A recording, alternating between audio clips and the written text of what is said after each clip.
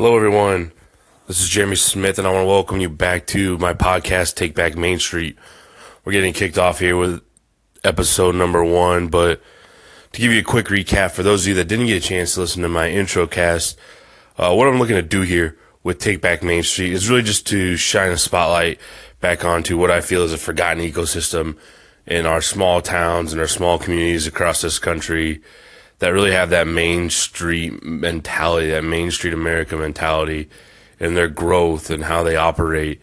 And I just want to draw attention to those things that are impacting these communities.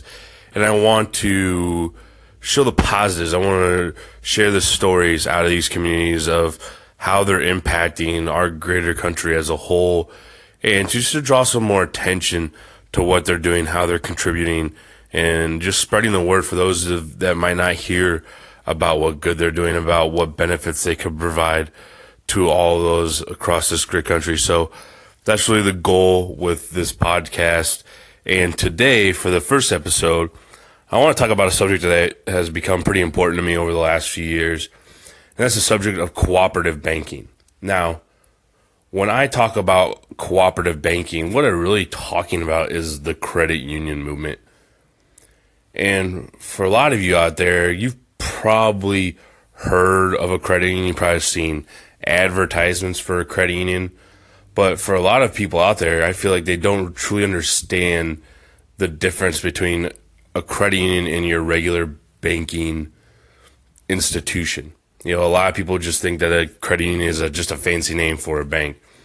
And I'll be honest, that for a long time, that's kind of how I approached it as well. You know, I've actually been a member of a credit union for over 6 years now, but when I first joined this credit union, it was just really to get a great rate on an auto loan. I had a buddy that was working there, had a great rate, signed up, and really didn't think anything of it. It was until recently, with the new position that I've been in, that I've had the opportunity to work and consult with credit unions, and I've really been able to see the difference that credit unions make and just how they differ in their approach when approaching the financial services industry, when approaching and providing financial service products. And that's why I want to highlight that today and go over that today, because I feel that exposing more of the credit union benefits and just the idea behind the credit union movement will help others maybe find better fitting financial institutions to help serve them in those ways. And I want to start off by saying this is not going to be a bash on banks or big banks or anything like that. Banks, larger banking institutions, play an important role in this economy as well. This is not a bashing of those institutions. I'm just here to highlight the differences and to promote the benefits of credit unions, because I feel that if there are more people that know or are aware of the benefits of credit union, especially those people that are deemed underserved from a banking scenario, from a banking situation, or don't feel like they're getting the right financial products that help benefit them because they're just not in the right situation where they have a lot of assets or they have a lot of income. But really, you know, the benefits in general spread outside of just those that are underserved. And that's really my goal of highlighting today, is to spread that word in regard to how the credit union movement can maybe help others, maybe help you, and maybe just help you in diversifying your portfolio, diversifying your financial situation, and helping you find better ways to improve your financial scenario. And there are really going to be 3 things that I plan on highlighting today, as far as 3 key differences on how a credit union differs from just your normal banking institution. So the first topic that I want to talk about is the ownership aspect of a credit union compared to that of a normal banking institution. Now, when you look at your normal banking institutions today, those are owned by either a holding company, shareholders, different ownership groups that are investing into this bank. They're investing into this financial institution with the goal of receiving some sort of returned income from that investment, right? So the ultimate goal is to invest with a return from an income standpoint for them to make some money off of this investment. Now, for a lot of those banking institutions, their goal is still to provide their customers with great financial services, great financial products. But at the end of the day, when you're looking at it, there is that balance of providing great financial products to help serve our customers, but at the same time, making a profit for continued growth for that ownership group. Now, when you look at a credit union is owned by its customers.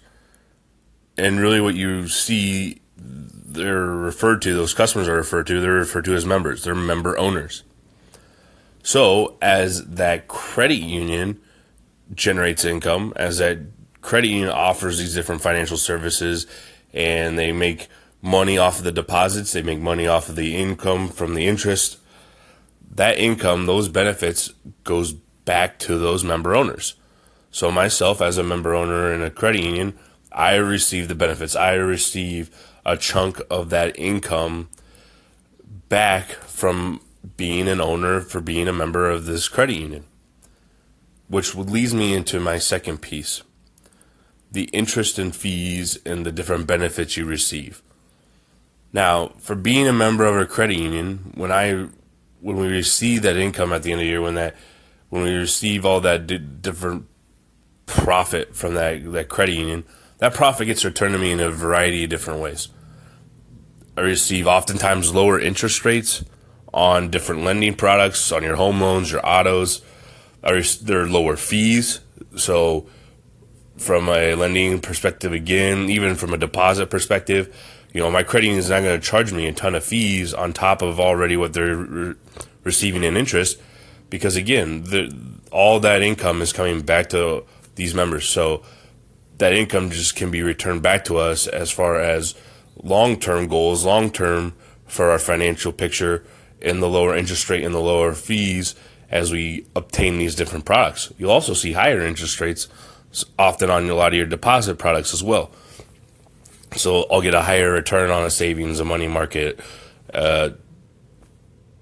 certificate of deposit, or just often called certificates on the credit union. So you'll see that a lot, where the benefit of that ownership aspect is returned back to these members in the form of lower fees, lower interest rates on lending products, higher interest rates on deposit products. And that's where you'll often see a difference between a credit union and a regular banking institution. Now, I'm always going to recommend that you fully evaluate all financial institutions, all avenues available to you when looking at obtaining loans, when looking at obtaining deposit products,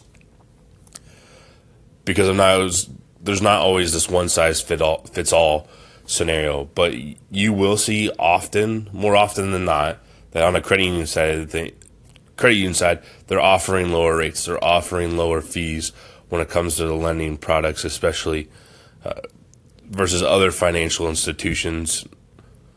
And I think that's a great piece to highlight, and that's where you really see those big differences there. Now, the third and final thing that I want to mention, as far as one of the key pieces or key differences, is the services and technology.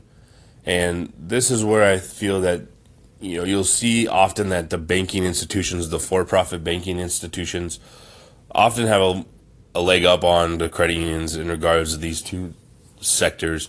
And a lot of that just is purely because the assets and the resources that a lot of these for-profit institutions have available. They have the assets, they have the resources to invest in the different technologies, and they have the ability, due to some regulation pieces, to offer more services and products within the actual banking institution, through the actual institution, where oftentimes, due to regulations, due to regulatory constraints, credit unions either have to partner with a third party to offer these things, or again, oftentimes just due to asset size, don't have the ability to offer certain technology pieces from providing those products and services. So for those of you that are very geared toward technology, you're really wanting all that at your hands, at your fingertips. Oftentimes some of these these banking institutions can provide that to you. I will say that credit unions have started over the last few years to catch up with other banking institutions with being able to provide different types of technology when it comes to lending, when it comes to the deposits, online banking, mobile banking, all that good stuff. So I wouldn't say you can count out credit unions from that space, but again, you'll see this at least more often than not, that you'll have see more advanced technology, more advanced services from that standpoint within the for-profit institutions. So again, that's why I always recommend you evaluate, you look at the institutions, you look at who's available, what's available in your area to see what best fits you. And really, you can find a lot of different benefits, and you can find a lot of different benefits at different institutions. Depending on what type of person you are, you might be somebody who likes having everything in a one-stop shop at one institution, which I totally understand. But it also doesn't hurt to maybe diversify. If you're keeping everything from a deposit side at a bank where you're receiving all your deposits, you have it easier at your fingertips with mobile devices and online banking, but maybe exploring to getting a loan at a credit union, becoming a member to get that loan because you're getting a lower rate, or even the savings products, you're giving me a higher rate of return on a savings product. So it really always going to encourage that you be informed, that you're doing your own research, that you explore, but that you take the time to really look at a credit union and just make that as part of your search, because I think that a lot more people could receive financial benefit. They could receive better financial services that fit their needs if they were just to explore the credit unions in their area. Now, for a lot of you, you might be thinking, well, how do I join, or what's the best way of going about finding a credit union that fits my needs? Well, the one thing about credit unions, as I mentioned, they're member owned. And as part of that membership, you have to meet the qualifications for their charters. So for a lot of these credit unions, they're either state or federally chartered, which means that they're serving a certain group. Now, there's a variety of different ways that credit unions are chartered. One is they could be chartered by a certain company. So often you'll see this, that a lot of larger companies have created a credit union for their employees, or the employees have created their own credit union, and the charter, the field of membership, are people that work for that company. Their family members work for that company. They're contractors with that company. So by working with those companies, you can be a part of this credit union and you can receive the benefits of this credit union. From there, you can expand. There's some that are chartered by a certain industry. It could be the wind energy industry. It could be a coal industry. I mean, whatever it may be. But you can often join a field of membership that way. And a lot of times what you'll see now, too, is that there are a lot of community chartered credit unions. So if you live, work, or worship in a certain city, county, area, you can be a member of a credit union. So I highly encourage that you go out there and look to see what credit unions are available in your area and where you might be able to find one that meets your needs. And the best way to find a credit union that meets your needs is to go to mycreditunion.gov. This is a great site put out there by the National Credit Union Association that helps you locate credit unions in your area to see if you meet those field of membership goal or requirements, and gives you just more information, more background on credit unions and the services and the benefits that they can provide. So as I've mentioned a handful of times here today, go out, research, look into the credit unions in your area, look into the benefits of a credit union, and just do your own comparison. Because like I said, I just want to spread that word. And, if it's maybe not you, maybe it's somebody else. Maybe somebody else that that might be struggling, that might be having a hard time with their financial situation. I highly encourage you to maybe point them in the direction of a credit union, because the other great thing when we look at this community, this Main Street America aspect about a credit union and it being a non-profit organization. So again, all the profits are going back to these members. It's not-for-profit organization. A lot of that extra income as well goes back to the communities. You see this in a lot of grants and a lot of funds and a lot of different programs that are going back to community members in the forms of different things, charitable giving and different programs that are done within the school system in teaching kids financial literacy. And there's just a lot of good that's being done on the credit union side. And I just think that cooperative banking structure, that non-profit structure, can really not just assist you as a member owner, but also help assist your community in growing their financial portfolios and growing their financial lives. So it's a great thing to look into, and I highly encourage you to do so. And I really just, again, encourage everybody to take a look, go out there, do your research, and find a way, or find out how a credit union might be able to benefit you. Well, that's it for me for episode number 1. I want to thank everybody for listening in today, and we'll be back at you again here shortly with our next podcast for Take Back Main Street.